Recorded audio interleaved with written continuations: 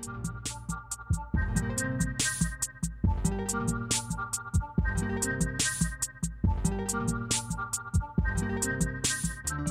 everyone, this is Scott McNamara with What's New in Adaptive Physical Education. In a moment, I'm going to share a really special podcast episode that was recorded almost a month ago now with Dr. Barry LeVay, who's been on before. He's at California State University, Long Beach, and he's done another episode with Dr. Jeff McGubbin, and he has another one with Dr. David Peretta from The Ohio State University, and it's a two-part episode where they're going to talk a little bit about Joe Winnick and Dave's own research and his own journey in the field of APE. I think it's a really, really nice conversation to talk about a recently passed giant, Joe Winnick, as well as talk about David Peretta and all the great things he's done in our field. I am at work today. I came in to grab my computer actually so I can bring it home. Because of COVID-19, as I'm sure all of you are aware, and even if you're listening to this in a year from now, are probably going to remember.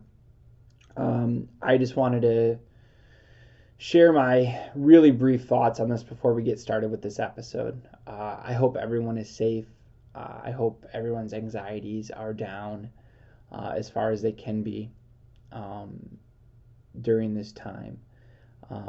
And as we are moving forward and trying to find resources to try to help fill our students and college students or K-12 students' needs, we are, thinking about, our own personal safety and such first, and health.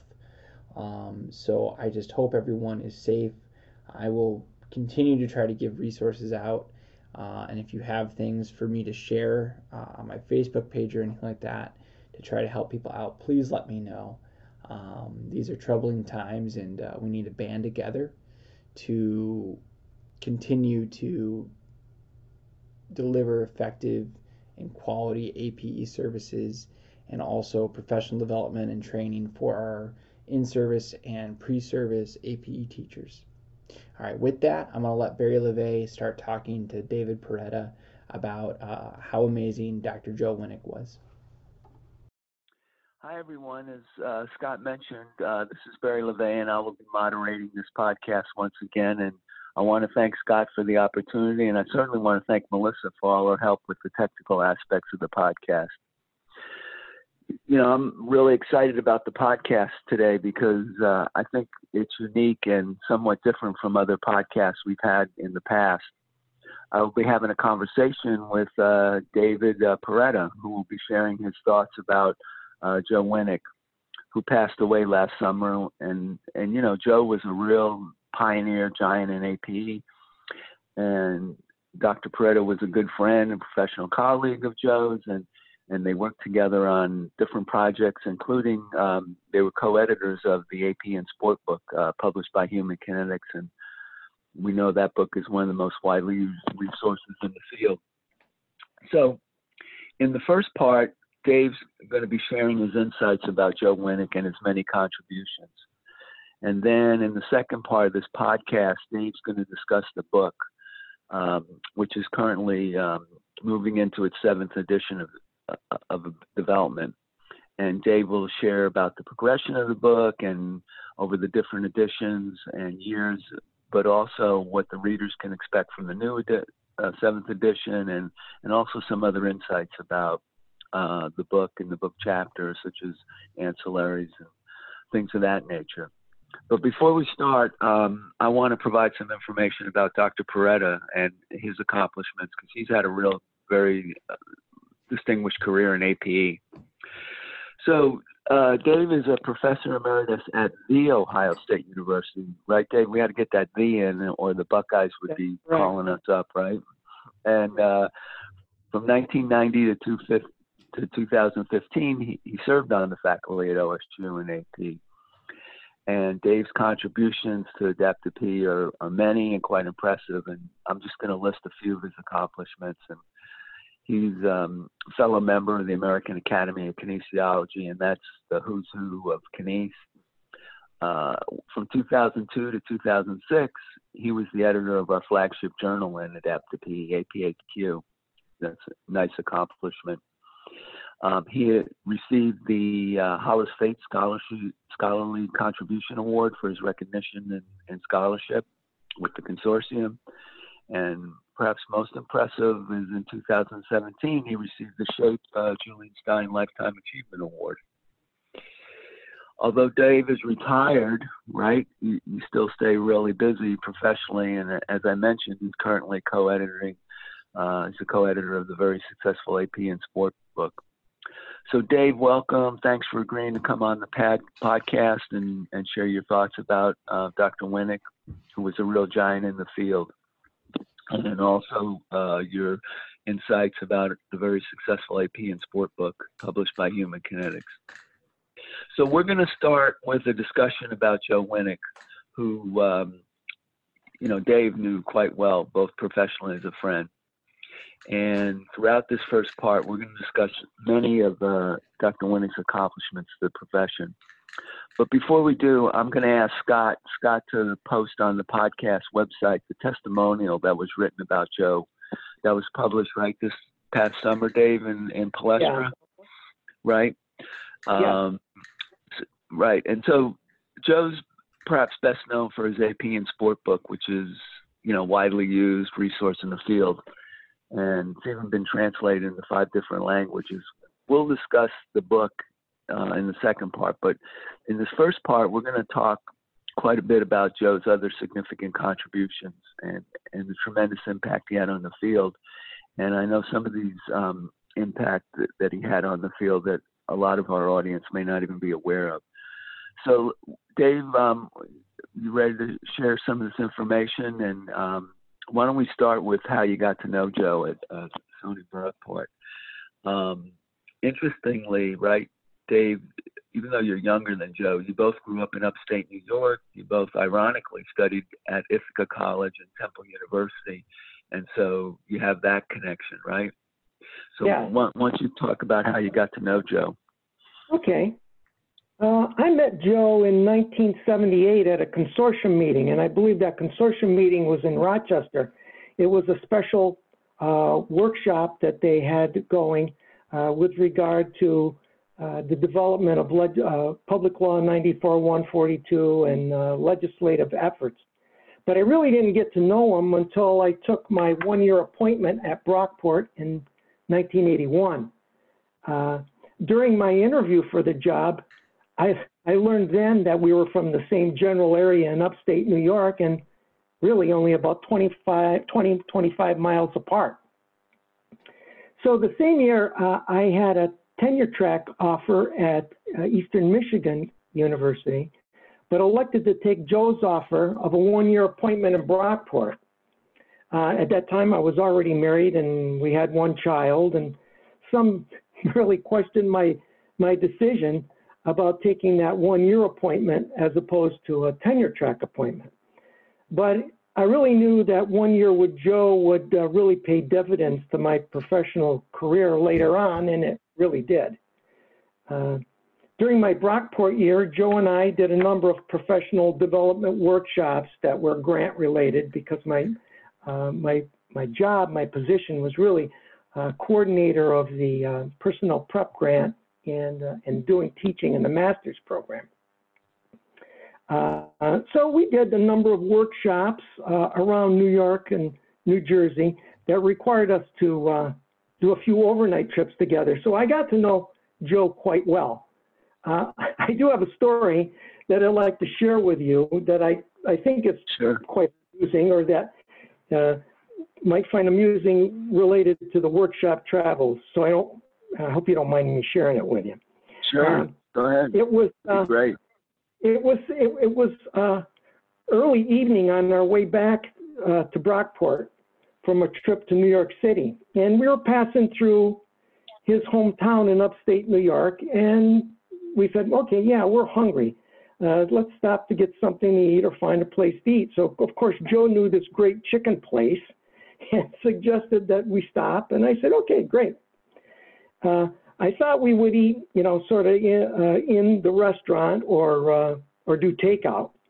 but we decided to do the takeout, and we were eating in the car. So we each ordered a box of chicken and a drink at the takeout window.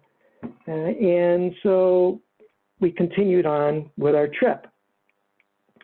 And Joe continued to drive, and I asked him if I could help him with his food, help him with arrange his box and his drink. And he said, "Oh, no, that's not necessary." So I took my box and I placed it on my lap. I got out my napkin. I put the straw in my drink, found my fork, opened up a container of coleslaw, took a bite of my chicken, then sipped my drink. And then I glanced over at Joe, and all I saw were chicken bones, and he was licking his fingers. I said, "Joe," I said, "did you chew your food?" He said, "Yeah, boy, that chicken was great." So from then on, when we were together professionally and with other people, he would tell people that I was the slow eater. Yeah, wow. Oh, dear. That's a great story. He never stopped to make sure he put a little humor in things. So I just thought I'd share that with you. Yeah, that's great. It's shown. Yeah, go ahead, Dave. Yeah, not only, so we stayed connected professionally, but we also maintained a friendship as well that spanned for about 40 years. I believe it was due probably not only from, being from the same geographical area, but probably attending the same universities. Our family stayed connected over those years as well. So for example, Joe's son Jason attended Ohio State for his doctorate in exercise science in the late 90s and early 2000s.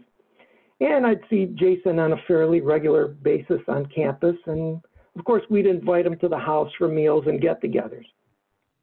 And of course, Joe would come to Columbus and visit Jason, and Joe would stay at our house and for a couple of days. And so we had an opportunity to spend time together, not only professionally, but personally. Right. That's great. What I think is really interesting, you showed the human side of Joe, but what I think is really interesting to a lot of maybe young professionals out there that are in higher ed, was that you were willing to take a risk and saw the importance of, what you would learn working with Joe for that year, and, gave up a tenure track position. So not a lot of people would do that. So that was, I think that was a good to share with the audience. So you had mentioned that you were on this grant with Joe, and Joe was a prolific grant writer. And I don't know if a lot of people know this, but in 1968, he started the first master's AP program in the U.S. Through federal funding. And so over the next 30 years, he generated over $30 million in grants. So, Dave, can you share your thoughts about his, grant writing to promote the program at Brockport as well as the AP profession? Since you worked on one of those grants, what would you learn from Joe that helped you in your career in securing grants, in the future? And also perhaps talk about your research endeavors and how Joe helped you get started or mentored you that way, not only just in grant writing, but in the research process. Sure. As you said, Joe was one of the first to apply for and obtain a program funding in adapted physical education from U.S. Department of Education. And being at a smaller university like Brockport with limited resources, program funding, of course, was key to offer unique programs, fund master students, get the attention of administrators and others from across the country. What I think was unique was Joe's acquisition of continual funding almost over 40 years. Now, that's quite astonishing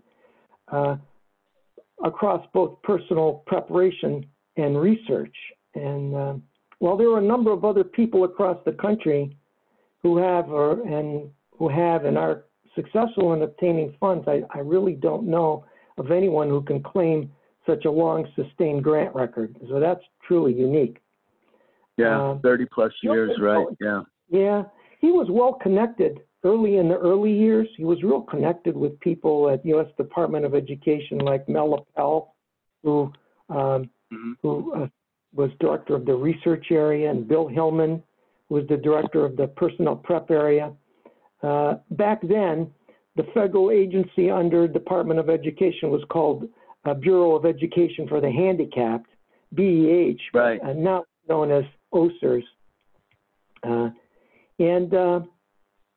What really helped the Brockport program nationally and internationally was hosting the 1979 International Special Olympics in Brockport. That brought a lot of attention to that small school. And right. then that helped him, I think, continually be able to continue on with acquiring grants. And, the 70s and early 80s was a time of significant growth in the adapted area. So a number of universities were competing for training grants. And so these training grants were really crucial because they jump-started a lot of academic programs and adapted PE, adapted physical activity across the country. So that's, I think, really, with his initial grant writing, was able to get Brockport really such a small school on the map. Right. How big? Like, I think a lot of our audience doesn't realize how small Brockport was. Like, how many students? Like at that time, it had to be under 5,000. I think when I was there back then, it had maybe 4,000 or 5,000 students, maybe. Right. Yeah, it would be like considered a Division III type school. Oh yeah. Yeah. Yeah. Right. So, well, he certainly was instrumental. And you brought up Bill Hillman, who had a real impact on our profession, and because he was out in Washington, D.C. in charge of those professional development grants, and that's a name that people should know. And the consortium named an award after him, the Hillman, Service Award. So, yeah, I think the other thing that's interesting is with Joe's ability to secure grants, it helped him bring in young professionals like yourself and others to teach at Brockport. Like people like Ron French and Paul Jansma. Is there anything else you would like to share about Joe's skills as a grant writer or mentor to young faculty who are coming in on grant writing? Like you made that point about being connected, and how important that is. Yeah, I was involved with a personnel preparation grant at Temple when I was a doctoral student, and I served as a project coordinator. So I had some involvement with grants prior to Brockport. So I think that's probably one of the things Joe took into consideration when offering me the job at Brockport. During my Brockport year, I learned how Joe worked and got to know his program, and he gave me a lot of opportunities to take the lead on a number of things, and one was a major grant. That it was actually a contract back then. Early that year, the Department of Defense announced a competition of their dependent schools to offer a summer experience for their PE teachers around the world. And it was essentially a 3-month contract to bring about 25, 30 teachers to campus for a week of professional development. So Joe asked me if I would apply, if we should apply. So I said, of course, sure. So he said, okay, you do it. So I put together the proposal, and Joe provided the edits and feedback. And there were about four other established programs at the time who were in competition. If I remember correctly, it was TWU, I think it was Slippery Rock, and Michigan State, and maybe Georgia. Well, I think the reason we got the grant was not because of me, but because of Brockport, and it had the best program infrastructure at the time, or at least we convinced DOD we did. Since Joe was well connected with people across campus and in the community, it was fairly easy to secure dorms, meals, and travel arrangements, and so on. So the grant was only for $20,000 back in 1982, but that was a fair amount of money. In today's Mhm. dollars, I just looked the other day on the computer. That's about $50,000 in today's money. Right. So Yeah. not only did I have the opportunity to write and secure federal funding with Joe, I was able to be, directly involved in his personal training grant. Right. That was training grants, but we didn't really work on any specific research topic while I was at Brockport that year Mhm. because my duties were teaching grants and service. But Joe knew the Right. importance of publishing and really encouraged me and allowed me to get my dissertation published and plan a follow-up study. So those are some of the added things that I was able Right. to experience there. Now, you mentioned So- something about bringing in new professionals, right? Yeah. Right. Yeah, like Ron French and Paul Jansman, that some of their first Yeah. jobs were at Brockport, like yourself. Yeah, in the early years, these personal training grants, it was popular and acceptable to include money for full-time, what they call project coordinators. And Yeah. typically, positions were like maybe 1 to 3 years. And in the early years, I was in early 70s or mid 70s, I believe, he hired Ron French, who then went on to Utah and TWU, and then Paul Jansma, who would eventually be my colleague at Ohio State. Right. Both had exceptional careers. They progressed through the ranks to full professor at these research-intensive universities. And interesting, both co-authored a popular APE textbook following their stay at Brockport. So Yeah, they went special on. PE book. Yeah. Yeah, they both went on to have really exceptional careers. Then I think once they left, I think it was around 1977, he hired Frank Short. Frank Right. was completing his doctorate in Indiana and was served as program coordinator. And then Frank remained at Brockport for the remainder of his career. And then, of course, he ended up as the college dean for many years, and he recently retired a few years ago. So those are the people, the full-time people, of course, in addition to me, who he hired and mentored. Right. And just Joe referred to these full-time grant positions, or at least he referred them when he was talking about them. He mentioned to me that these were actually postdoc positions, he'd call them. Mm-hmm. Right.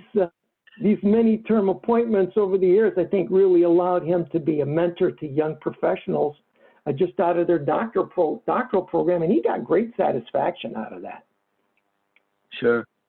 Yeah, he had a big, obviously, based on what you're saying, he had a big impact on the university and the community. And I think the other thing that's really impressive is because of his grant writing over the years, it provided financial support for master's level pre-service program, students like you're talking about. Mm-hmm. And the number of master's students Joe supervised and mentor is pretty impressive. Like you look at some of these people who went on to be real leaders in AP, for example, people like Jim DePape and Justin Hagel and Kathy Houston Wilson. She's now chair at Brockport. Luke Kelly, Mike Kozup, who's there at Brockport, and Garth Tymason. Those are just to name a few. Can you discuss how Joe was able to bring in so many good students and his ability to mentor those students? Some of these younger audience, the younger audience here listening to What's New in Adaptive P may not be familiar with some of these names, and maybe you could talk sure. a little bit about them. Yeah. Yeah. Initially, way back when, in at least what Joe would tell me, back in the 70s, Joe funded these master students on his grants who were completing their undergraduate programs at Brockport. So they were actually a cohort of students who were readily available, and he really didn't do much publicizing about it because he would acquire these undergraduates who are good undergraduate students and encourage them to apply and to get into the master's grant program. And then later he would fund students from other undergraduate programs. I think once he had more publicity on the Brockport program and it was more developed. But in any case, any of these students had to be really good students and hard workers for Joe to fund them. He just wouldn't fund anybody. Right. Not just, there was one time when I was there one year, he just wouldn't fund a slot just to fill it. He was quite particular who he funded. And as you know, the people who you referred to eventually went on to complete doctorates and have very successful careers in their own right. Jim Pape, he had a successful career. I believe he had faculty appointments at the University of New Hampshire, University of New Mexico. I think he's now at Central Washington. And, right. He just recently retired. Yeah. He just retired this spring. Yeah, I know he was in central administration or a dean for many years there. Luke Kelly, after his doctorate at TWU. Yeah, he went to Michigan State for a few years, working with Janet Wessel, and then went on to direct the AP doctoral program at University of Virginia. Right. Luke, of course, Luke just retired as well. Right. So we're getting on in years, Barry. Sure. Both Mike Kozub, who's now at Brockport, and Justin Hagel. Justin's now at Old Dominion University. Both of them completed their doctorates at Ohio State and are now making significant contributions to the field. And then, of course, following their doctoral work, Kathy Houston Wilson, as you mentioned, took the position at Brockport, and she's been department chair for a number of years, a successful administrator. And Garth Tymason, he completed his doctorate at TWU as well and was in charge of the University of La Crosse Master's Program for many years. Now, he was real successful in continuing to obtain federal grant funds until his retirement last year. So both Garth and Luke held leadership positions also as presidents in the consortium. And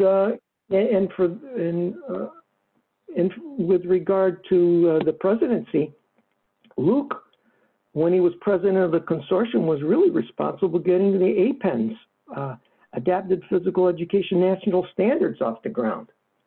He was able to get the feds to fund a grant for its future development.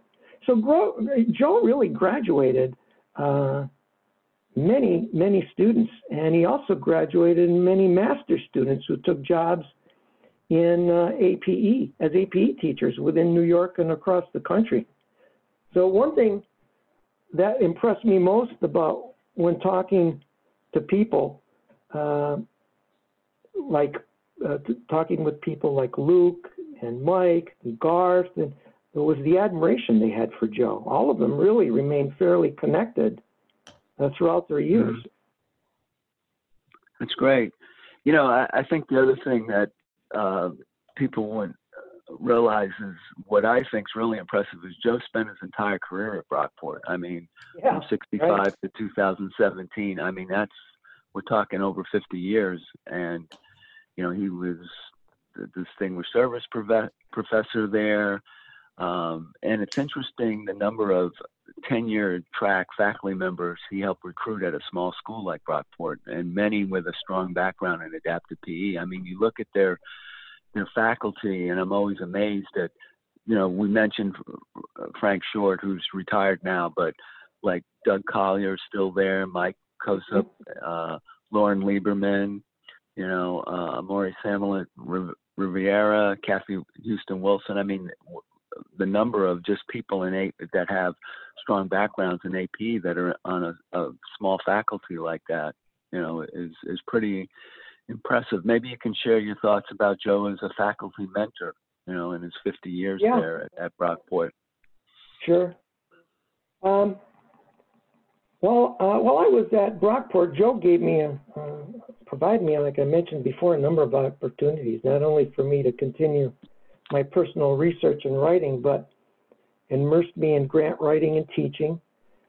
He provided me the structure to do it. So think about it. Here I am, a new PhD, right? And grant employee of Joe's. And of course, I wanted to make a good impression on him, right? Joe was very consistent in his work structure. So, for example, Monday through Friday, he was in at 8, lunch from 12 to 2. Most of the time it was at Wally's Diner. And then from 1 to 4:30 or 5, it was just working, 3 days a week, if I remember, it was about 3 days, there would be noontime basketball. He wanted to play basketball. So every, 3 days a week, we'd have noontime basketball with the faculty. And his competitive side really came out in some of those games. And almost every Friday at 4:30 was happy hour. So Joe would say, okay, 4:30, let's go for a drink or two. So it would be Joe, Frank, me, and maybe some master students. Of course, I had to keep the same hours as Joe, right? And that worked out as giving me a structure to know what was expected of me and to get a lot of work done really during the day. He might be in the office on Saturday if there was a special program or grant proposals or reports due. But when he was in the office, there was rarely any small talk. It was completely, completing work for the day and the tasks for today. So he gave me sort of a structure. Interestingly, Joe rarely took work home with him. And if he did, it was just he got a bunch of papers and tucked them under his arm and walked home. So he didn't have like a briefcase or anything like that. Wow. It was, let me just say, working with Joe that year was really invaluable when looking for my next job and throughout my career, for him providing letters of recommendation, publishing opportunities, and connecting me with other professionals. So, he was really a great mentor. Yeah. Yeah, he certainly was a hard worker. I mean, that's one thing, when I think of Joe, and stayed on task. So let's talk, Dave, a little bit about Project Target Unique. Let's change the topic a little bit. And this eventually became what the audience would know as Brockport Fitness Test.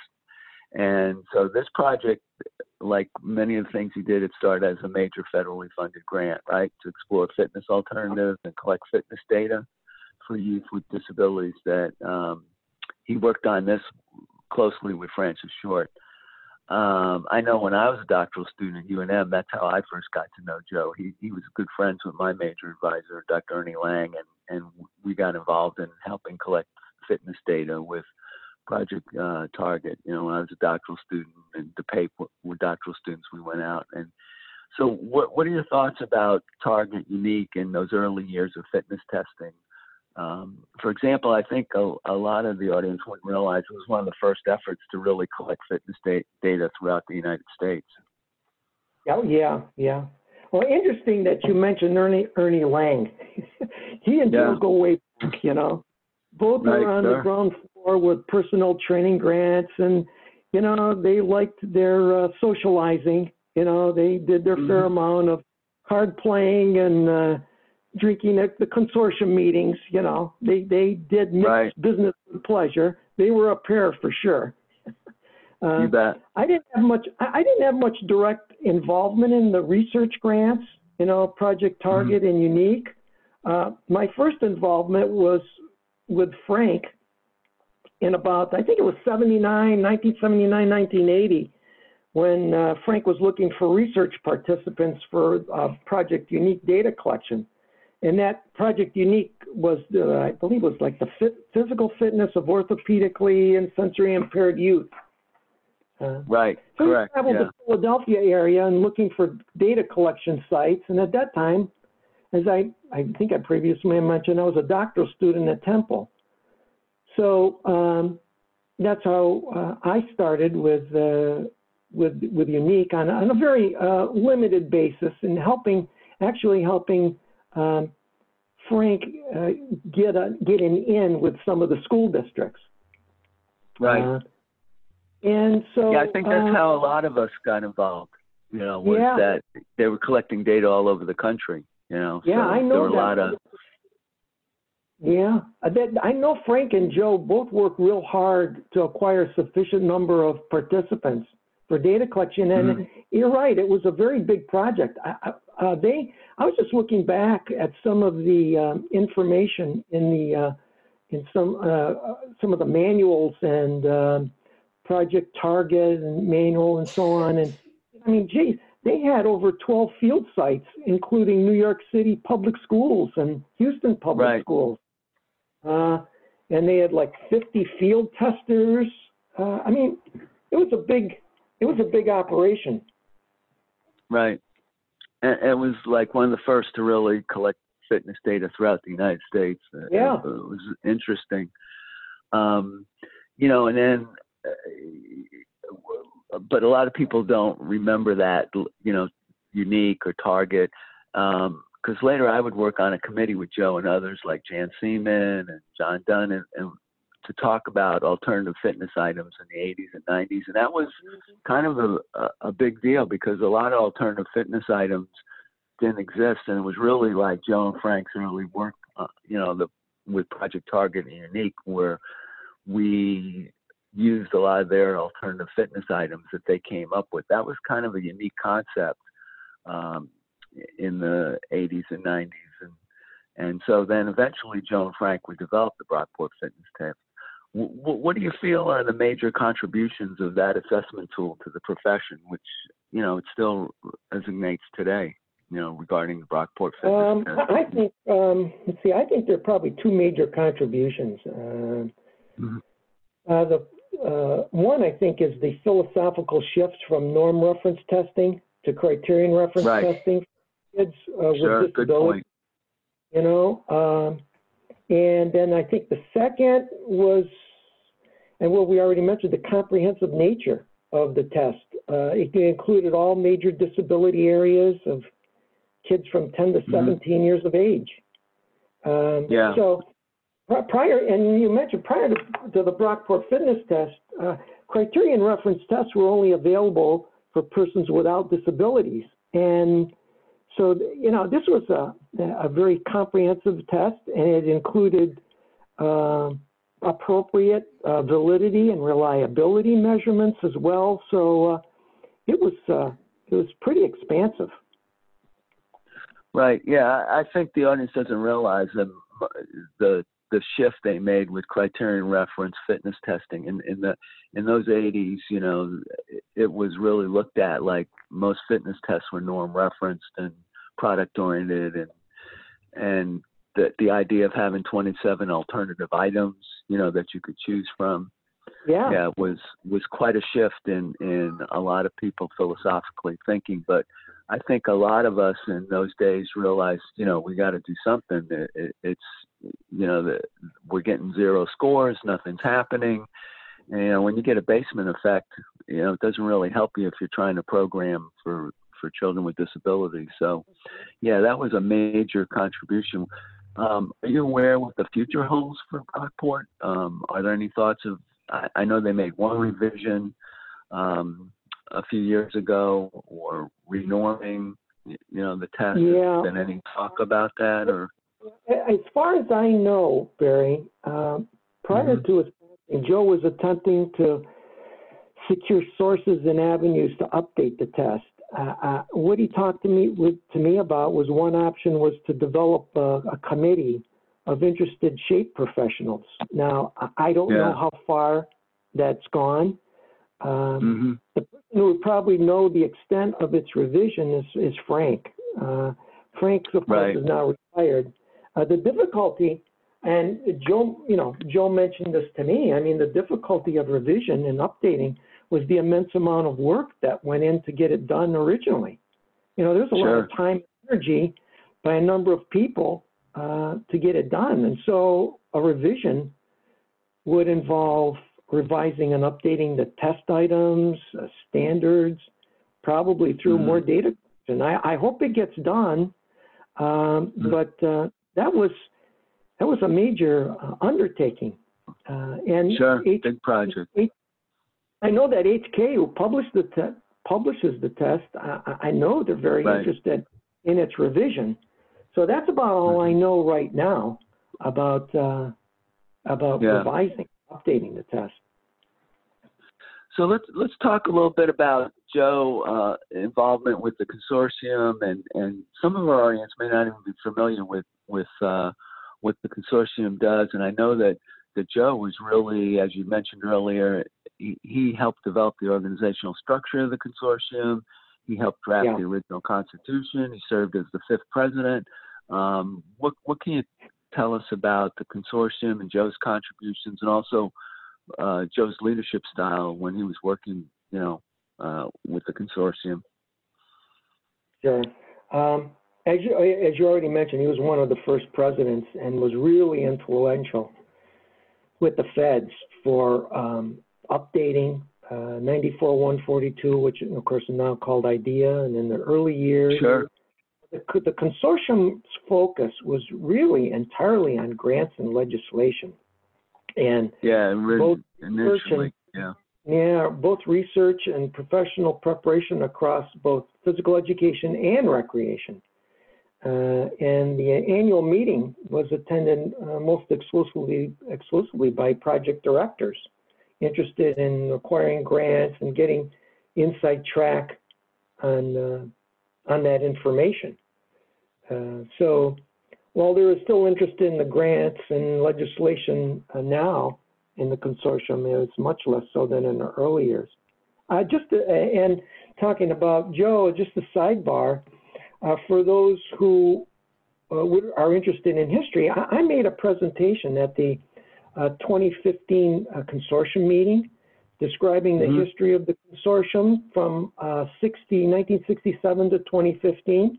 And they included a PowerPoint of the presentation on the consortium's website, and it includes some of the information you're alluding to, talking about Joe helping to establish the consortium and developing the Constitution and so on. So, Dave, if you send that to us, we'll have Scott. He could post that up on the podcast, on the blog.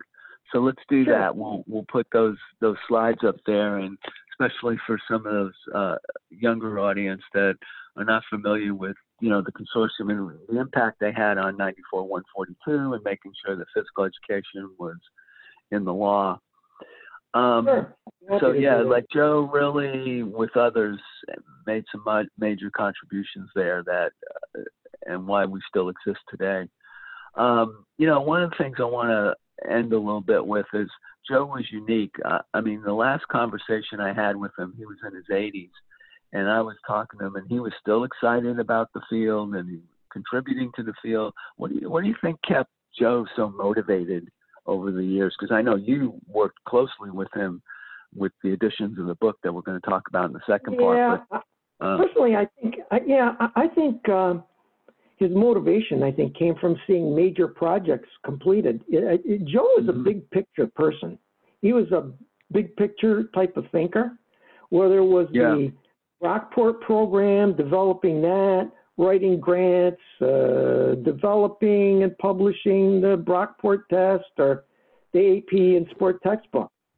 Even though he had health issues for about 10 years prior to his passing, I think it was around 10 years, his mind was sharp. And he would always ask me about the 7th edition, about the AP and sport book. How is it shaping up? And of course, I would always provide him my input, and always he provided me with his opinion on one aspect of the book or the other. So I think it was those big tasks that he had, those significant contributions. Yeah.